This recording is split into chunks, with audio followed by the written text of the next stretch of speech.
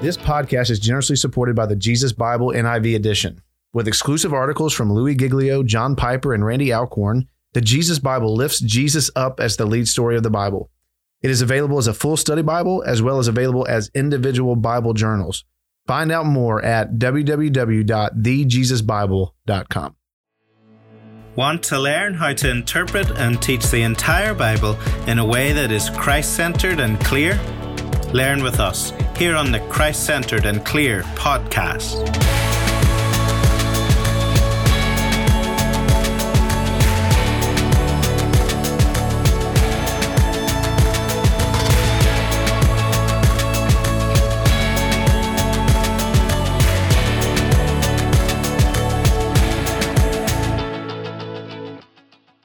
Welcome to Christ-Centered and Clear, and where we want to have conversations about Christ and all the scriptures for every church. And we're going to jump back into our hero series. We've just finished up the book of Jonah. We're looking at doing the book of Ruth or the book of Judges next. And so we'll jump back into a book at some point in the near future. But today we're going to continue our series on heroes. We've already covered Noah, and we've covered Joseph and Moses. And today we're going to look at the life of Joshua. And so have with me, as always, my brother, John Aiken, to help us think through the hero known as Joshua. A lot to say there.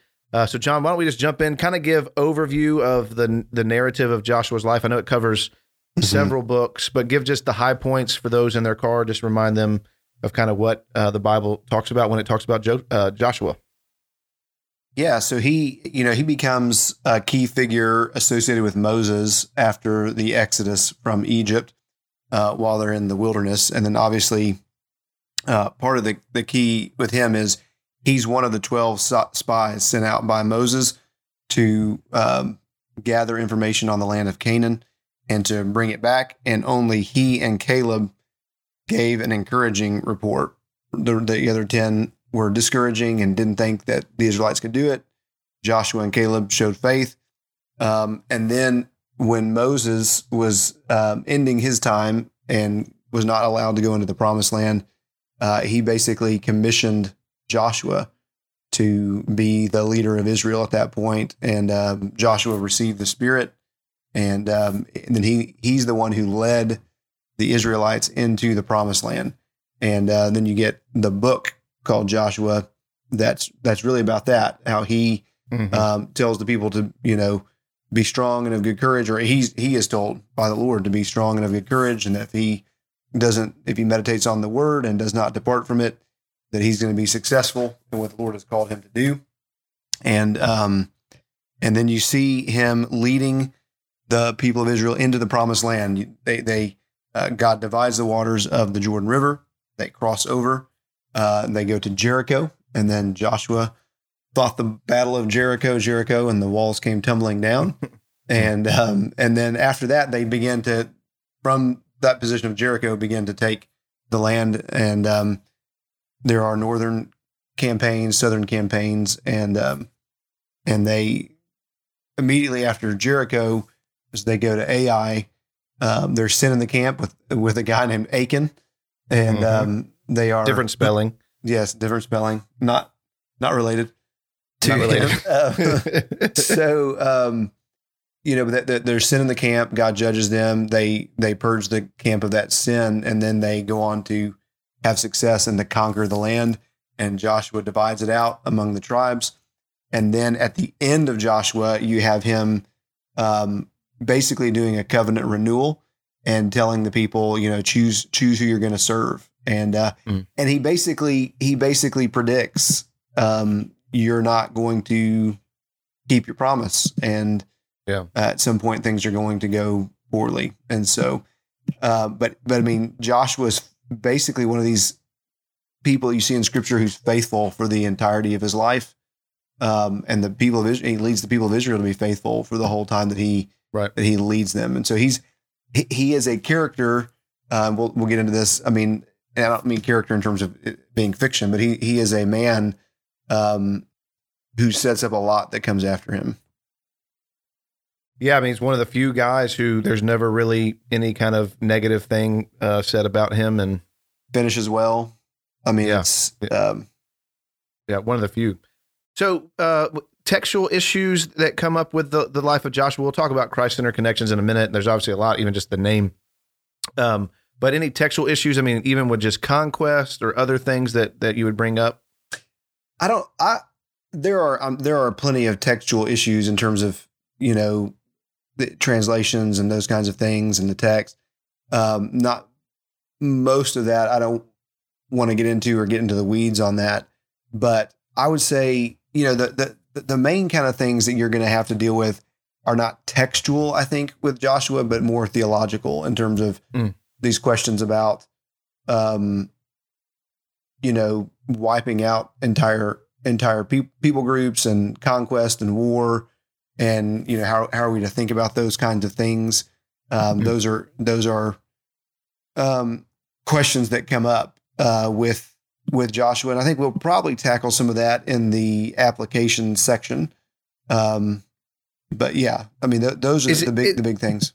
So you've talked about even potentially writing a book on just these idea of ban and conquest and things like that. Just some maybe initial thoughts on that? I know that can be like a sticking point for atheists, unbelievers. It's something they'll try to beat Christians over the head with. What is it when you kind of teach through passages like that? What are some of the themes you're trying to bring up, as even just kind of apologetically for your people? Yeah, I mean, so I definitely think this is a topic that needs to be addressed, because it's one of those ones that that really does cause a challenge for skeptics, and is also, I think, a challenge for believers who are trying to defend their faith, and it causes a lot of believers to basically try to jettison parts of Scripture. And so there was a guy, I think his name's Brian Zahn, who pastors in the St. Joseph area, Missouri, who's written some books about this, basically taking the view of trying to cancel out the violence that we see in the Bible. And I've even seen him write at times that, like, Revelation 19, where Jesus comes back on the white horse, and he slays his enemy with the sword that comes out of his mouth, and then the birds are feasting on their flesh. And he's written and said that's a image of conversion, that Jesus is converting these people.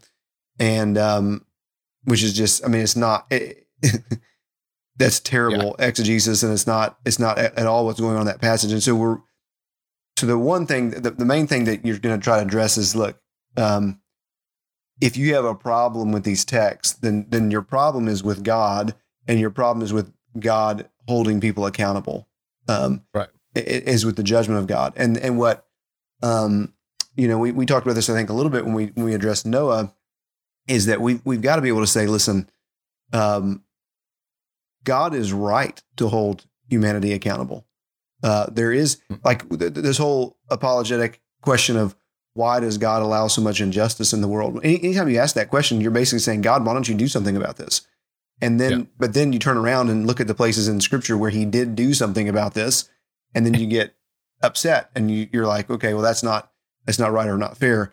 And so with Joshua specifically, I mean, you have not only the justice of God, but you have the patience of God. God tells Abraham that basically, here's what's going to happen. In the future, you're going to be, your people are going to be taken out of this land. They're going to be slaves in a foreign land, and then I'm going to bring them back here. And he says to them, because the iniquity of the Amorites is not yet complete, and so God is actually being very patient with the people who are in Canaan, and he's giving them time. But at some point, the famous R.G. Lee phrase, payday someday. I mean, at some point, God's going to hold you accountable. And so what Joshua is doing, we're going to talk about this. Joshua is a type, a forerunner of Jesus. They have the exact same name. And he is a warrior savior who, one, is used to rescue the people of God and establish them in the inheritance that God has given to them, and who is a judge who judges the enemies of God who come against God. And that's not given to you. That's not given to me or given to us. That's given to Jesus, Revelation 19, that he is going to come back and he's going to judge those who have opposed him and rebelled against him. And he's right to do that. He's right to hold humanity accountable. This podcast is generously supported by the Jesus Bible NIV edition. Zondervan Bibles has partnered with the Passion Movement to bring you an accessible study Bible with features designed to help you meet Jesus throughout the Scripture. With over 1,000 articles and essays written by contributors like Louis Giglio, John Piper, and Randy Alcorn, this study Bible is written so that you may know Him more intimately, love Him more passionately, and walk with Him more faithfully. The full Jesus Bible has been changing lives since 2017. And now select books of the Jesus Bible are available as individual Bible journals. The handy size and ample space for taking notes make these Bible journals an ideal one for group study or personal devotions. Chronicle your own journey of faith as you discover Jesus as the lead story of the Bible in 5 Old Testament books and 9 New Testament books. There was never a moment before Him. There will never be a moment without Him. There is no BC. Find out more at thejesusbible.com. God's payday train is coming into the station. Great, Yeah. Great sermon. Yeah, I don't want to go too deep into this. We could talk about this in another episode, and we'll go to Christ Connections next. But how familiar are you? I know we've talked about this some in the past with kind of Sailhamer's argument of kind of the seams of Scripture, and he places one of the seams obviously at Joshua 1, the other seam at Psalm 1. Talk through that a little bit if you've kind of done any research on that. I think he makes a good point about that. The Tanakh, the Hebrew Bible, the Old Testament, is put together in a specific way and making and advancing a specific argument. Sailhamer says that the Old Testament is a messianic document written from a messianic perspective to sustain a messianic hope. And I think he's right. And I think you see in Joshua typology, or this pattern of Joshua, you see it really well laid out in the seams. And so if you think about the Tanakh, TNK, and those are Hebrew words, Torah, Navim, and the Ketuvim. So you have the law, the Torah, and then the Navim is the prophets, and then the writings. That's the threefold division is how the Old Testament is broken out. Jesus uses this, for example, in Luke 24 when he's talking to the disciples after he's been raised from the dead, and he says, everything that's been written about me in the law of Moses, the prophets, and the Psalms, he's using those threefold divisions. You have the law, then the prophets, and then the poetry is the writings, and he's saying the whole thing's about me, and then the prophets. Just for people who may not be familiar with this, when we hear the word prophets, we think of the writing prophets. So we think of Isaiah, Jeremiah, Ezekiel, all that stuff. But the prophets, in terms of the Hebrew Bible, is talking about prophetic literature that's looking to the future, but it's also talking about history that's written from a prophetic perspective. So you have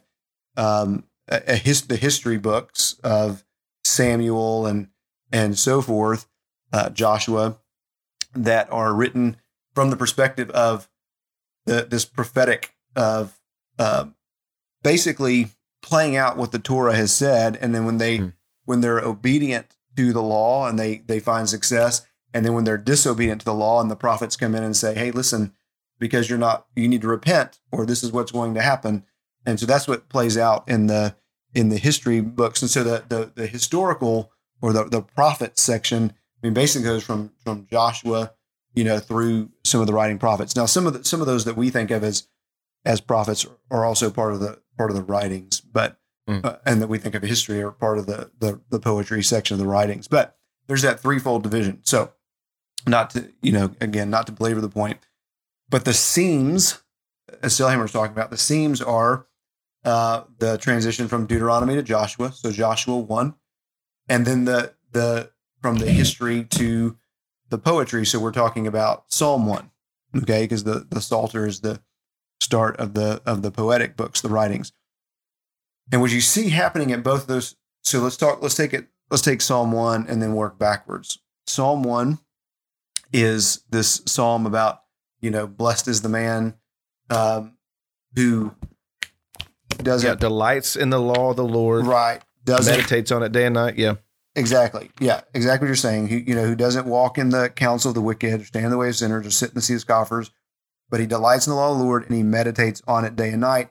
He's planted, okay? And then the wicked, it says, it will not stand in judgment, nor sinners in the congregation of the righteous. And they're going to be blown away like the chaff, that the wind drives away. And then immediately you have Psalm 2, okay? And now we tend to think of the Psalter oftentimes in our churches as kind of, it's kind of like an album where you have, okay, now there's song 1, and then there's song 2, and there's song 3, and you got, all these different songs in the album, and there's really no rhyme or rhythm to why you put which song where. It's just, you put the album together, you have the 10 songs you want, you put them in a specific order. It doesn't really matter. But there's good reason to think that Psalm 1 and Psalm 2 are actually a unit, that they're meant to be read together. There's, I could go through a ton of reasons in terms of the Hebrew text and the key words that are being used, or there's a chiasm, which we can talk about, but there's a parallelism. Psalm 1 starts with a beatitude, blessed is the man who walks not in the counsel of the wicked, and Psalm 2 ends with it. So they're framed with, blessed are all who take refuge in him, right? Kiss the Son, lest he be angry, and you perish in the way, for his wrath is quickly kindled. Blessed are all who take refuge in him, who take refuge in the Son. And so there's that beatitude begins it, beatitude ends it. Also, there's no superscript that separates Psalm 1 and Psalm 2. The first superscript comes at the head of Psalm 3, Psalm of David, when he fled from Absalom, his son. And then you have in Acts 13, right, written by Luke. In Acts 13, in some of the Western manuscripts, Paul's preaching, I believe, at Pisidian Antioch, and is saying, the text says, as the second psalm says, and then he quotes, about today you are my son, I've begotten you. But in some of the manuscripts of the Western text, it says, as the first psalm says, and then he quotes Psalm 2. And so there's indications that these psalms are meant to be read together. And that's important because what's happening at Psalm 1 and Psalm 2 is that parallelism. The blessed man of Psalm 1, who delights in the law and meditates on it day and night, is the Son, the King who is installed in Zion in chapter 2. And the wicked who are driven away like chaff in Psalm 1 are the nations that are raging against God and his Messiah in Psalm 2, and they're going to be blown away. They're going to be driven away like the chaff. Jesus, the Son, is going to break them to pieces with a rod of iron and so forth. And so that's the seam between the prophets and the writings, the poetry books. If you go back to the seam between the Torah, the law, and the prophets, that's Joshua 1. Well, what's happening in Joshua 1? Well, the exact same thing that's happening in Psalm 1 and Psalm 2. Joshua is being charged here with the Lord telling him, I'll be with you. And he tells him, this book of the law is not to depart from your mouth. You shall meditate on it day and night. You may be careful to do according to all that is written in it, for then you will make your way prosperous, and then you will have good success. And what is that good success that he's going to have?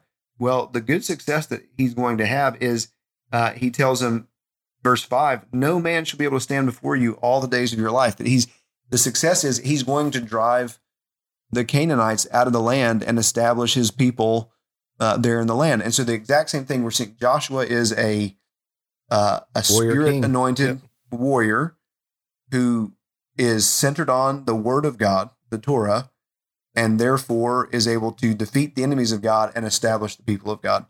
And that's exactly what we have in Psalm 1 and Psalm 2, is this prophecy, really, that there's going to be, that the Messiah, the ultimate Messiah, is going to be a man of the Torah, a man of the Word of God, who drives out the enemies of God and establishes the people of God. And so you have, so Sailhammer talks about the seams, and it really does set up this Joshua typology pattern that we see fulfilled in Jesus. Jesus is the one who rescues. Jesus is also the one who judges. He is the one he's not just centered on the word. He is the word made flesh, right? And so, so the seams, I think, is really important in terms of understanding what the scripture is doing with Joshua and how he's being presented. This podcast is sponsored by the Pillar Network. If you're the pastor of a revitalization or a replant seeking to lead your church towards healthy Baptist ecclesiology, you should consider the Pillar Network. Learn more about their DNA and what partnership looks like by visiting thepillarnetwork.com. Again, thepillarnetwork.com.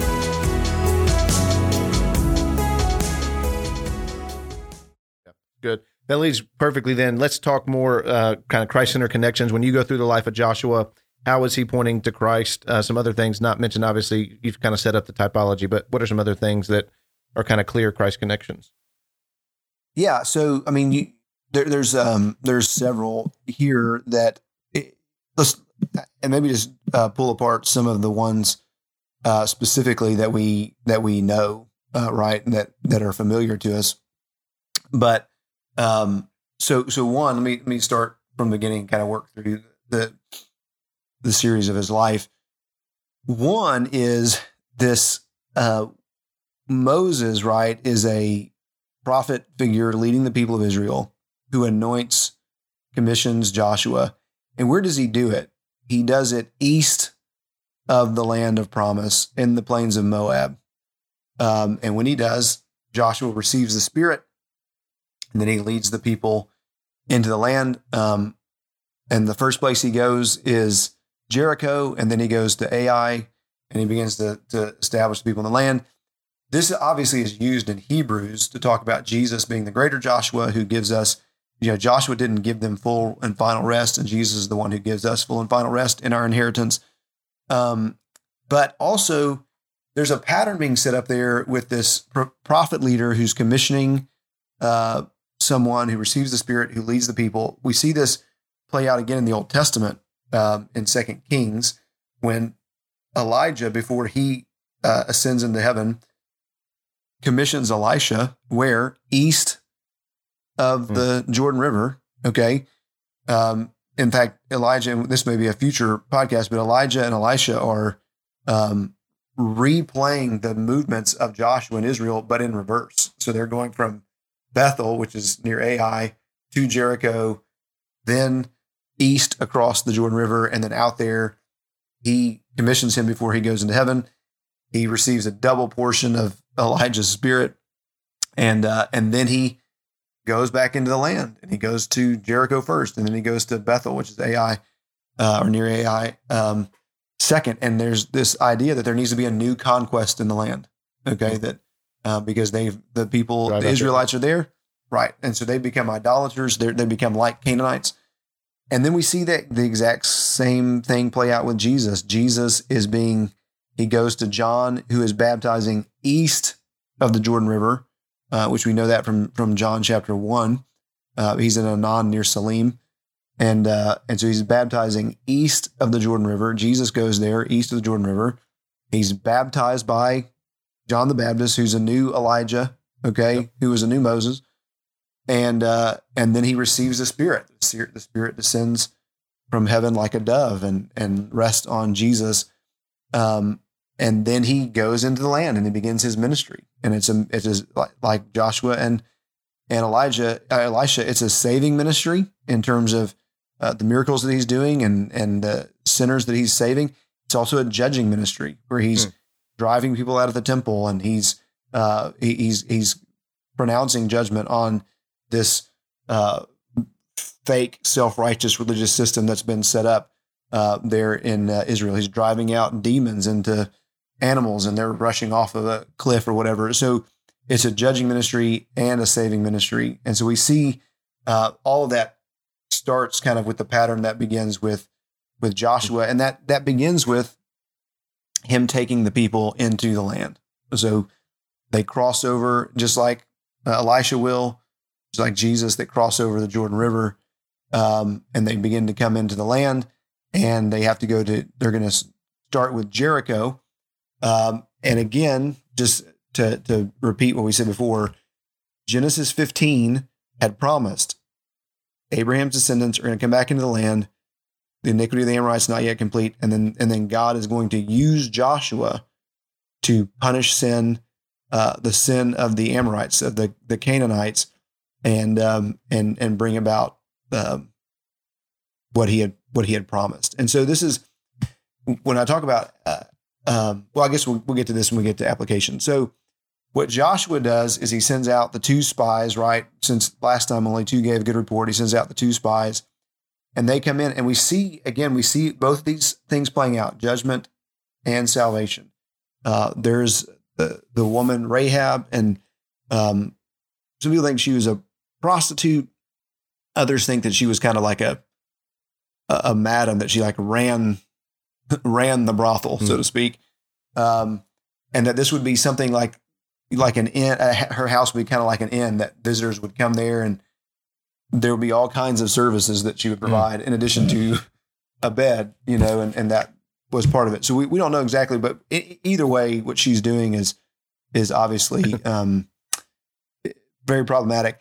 And then you have to, even again, as we think about letting Scripture interpret Scripture, you have language in Joshua chapter 2 that kind of paints the picture that Jericho is like Sodom and Gomorrah, because it's the king's men come and they bring out the men. It's the same thing that's said in Sodom and Gomorrah about the angels that are visiting Lot.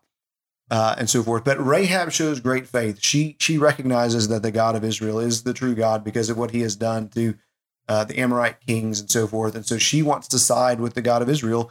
And so God spares her. And he spares her. And this also points to Jesus. And this is a discussion that people get into. The spies ask her to tie a scarlet cord, right, or in the window of her house, and that when she does, that death won't come to her and her household. Well, that's a key kind of thing. A lot of people say that the scarlet cord, they make fun and say, well, not everything that's read in Scripture points to the cross, and that the scarlet thread is kind of, people allegorize that or overplay that. There was a famous set of sermons. Crystal did the Scarlet Thread of Redemption. I think if I remember correctly, I think he preached that like on New Year's Eve, I think. Yeah, like New Year's Eve going into midnight. It's kind of like like David Platt's Secret Church, but back in the day. Before Secret Church. Yeah. And so he traced this theme of redemption. And I think it's absolutely pointing us to Christ, because it comes in a context. It comes on the heels of the people when they cross into the land. The first thing that they do is they're going to observe the supper. I mean, not the supper, the Passover, but they have to be circumcised first, because you can't observe the Passover unless you've been circumcised. And so they circumcise their men, they observe the Passover. And then the very next thing is Jericho, and this red cord that's tied in the window, and everybody dies except for the person who's displayed the red. Now, I'm not saying every instance of red is pointing you to the cross. Like when the Bible talks about David being ruddy in complexion, I'm not saying that that's pointing to the blood of Jesus, but there's a clear connection with the Passover, which the New Testament clearly indicates is fulfilled in Jesus. Our Passover lamb has been slain, and so this idea of you display the blood on the door, the death angel is going to pass you over. Then you display the red cord, and then death is not going to come to your household. And so there is clear redemption for those who are for those who side with the God of Israel. But there's also judgment, and that judgment for those who are opposed comes on Jericho, and that imagery of salvation through judgment. Sodom and Gomorrah, salvation through judgment. Here at Jericho, salvation through judgment. And Joshua is the Spirit-anointed warrior that God is using to bring that about. And then out of that, the defeat of Jericho begins to fulfill the promise that God gave to them, that he's going to give them a home where they don't have to worry about enemies, where they're going to have rest. That's why this happened in a week, right? 7 days, and then you rest on the seventh. 7 days marching around, 7 times around on the seventh day. That's a clear reference to Sabbath and to the rest that we're supposed to have, and that we don't ultimately have, Hebrews tells us, until we get it in Jesus Christ at the end of the age. And so he's going to give us a forever home with complete rest against our enemies that are going to be subdued under his hand.